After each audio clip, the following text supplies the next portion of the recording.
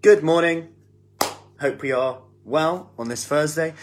It is officially 2 weeks today until we reopen our inside and also open our brand new ladies only studio in Devizes. So we'll be back open in Marlborough, back open and in the new studio in Devizes, which is exciting to go alongside our home kickstart, which our next kickstart does start on the 3rd of December, on the Thursday the 3rd of December.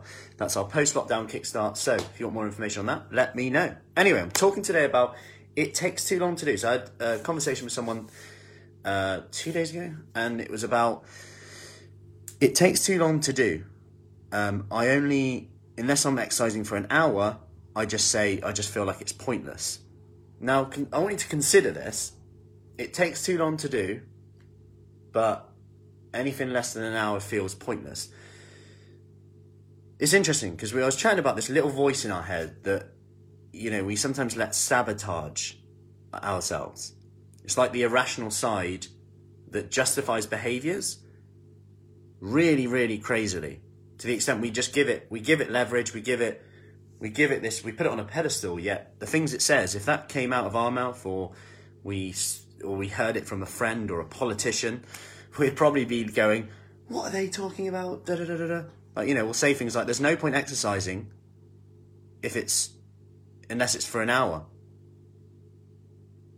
as anything less is pointless. And the thing is to remember here, morning Rachel, is feelings are not facts. Feelings are not facts. It doesn't really matter how you feel necessarily here with regards to these statements, because they're not facts. They're nowhere near it.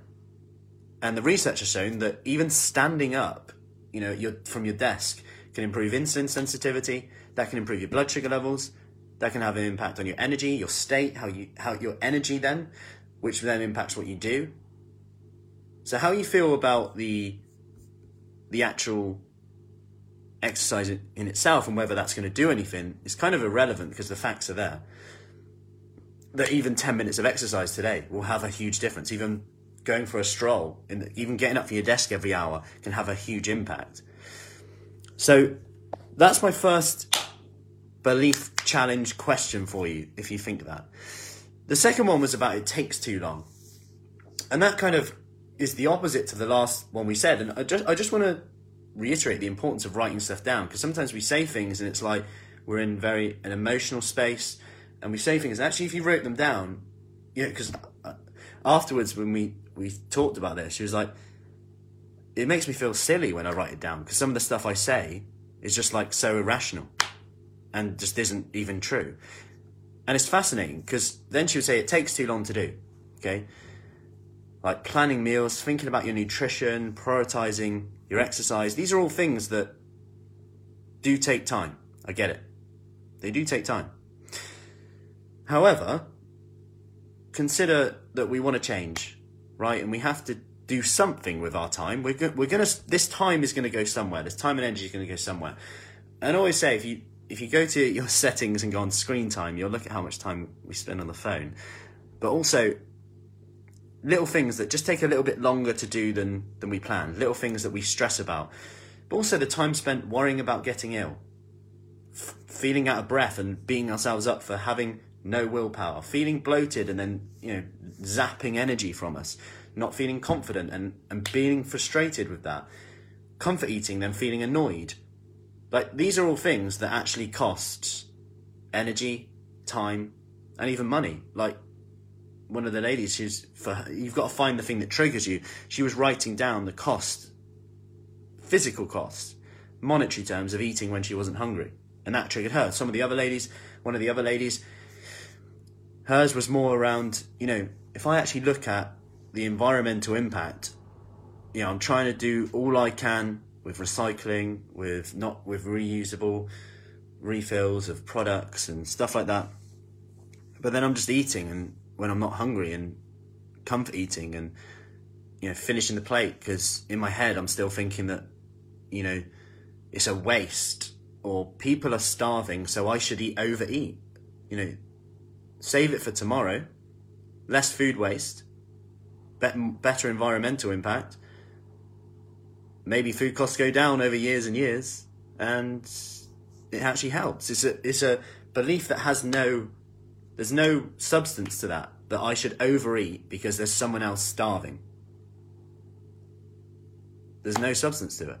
When you actually write it down, then you can call yourself out. It was like one of the ladies yesterday, she was like, you know what, for the first time, I actually just stopped halfway through my wrap that I was having at lunchtime, which looks lovely, by the way.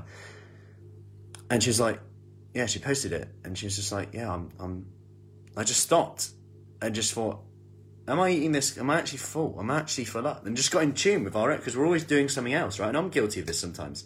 On the go, you walk through a high street these days and everyone's just on the go eating, right? And we don't know how much we've eaten until it's gone. Oh, it's gone. Like the popcorn, right?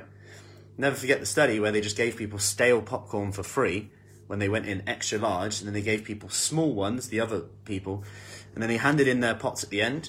Because they're at the cinema, they're just like eating. They all finished their popcorn, even if it's stale. And they even asked them, oh, what was your popcorn like? Can't really remember. I think it was all right. Wasn't the best, but edible. Yeah, interesting. And it just begs the question around this, is how much more time are we willing to lose? Because although we can say it takes a long time to do, how much more time are we willing to lose? Because we've already wasted time stressing about it, worrying about it, the last 2 years up and down going on. We can say things like, it's too hard, it takes too long, but is it because it's actually just hitting our comfort zone a little bit? And that's okay. But progress can be sometimes so small, and this comes from a James Clear quote about every action we do is a vote for the person we want to become. Every action we do is a vote for the person we want to become. And every action you do will align with the outcome that is about to come. And it might seem so little, it's doing nothing. But if it's actually meaningful in terms of its building momentum and building you towards the next habit, that is a huge step. And we just don't see it at the moment because it provides no instant gratification. I'll give you an example. Yesterday, one of the ladies said, I stuck to my food intake, but I didn't have the healthiest choices. Now, here's the funny thing about this. This is actually a huge win, but she didn't see it. So she was like, I stuck to my food intake, which is great, but I didn't have the healthiest choices. Now, I want you to consider, what does healthiest mean? One, because I would argue that portioning your food, even when you feel you haven't been healthy, is healthy. If you would usually say, sod it, F it, I'm done, what's the point now? So she's portioned her food, hit her calorie target, without using the healthiest food, so she felt a bit like, But usually, she would maybe go, sod it, what's the point then? So that's a huge win, and that's healthy.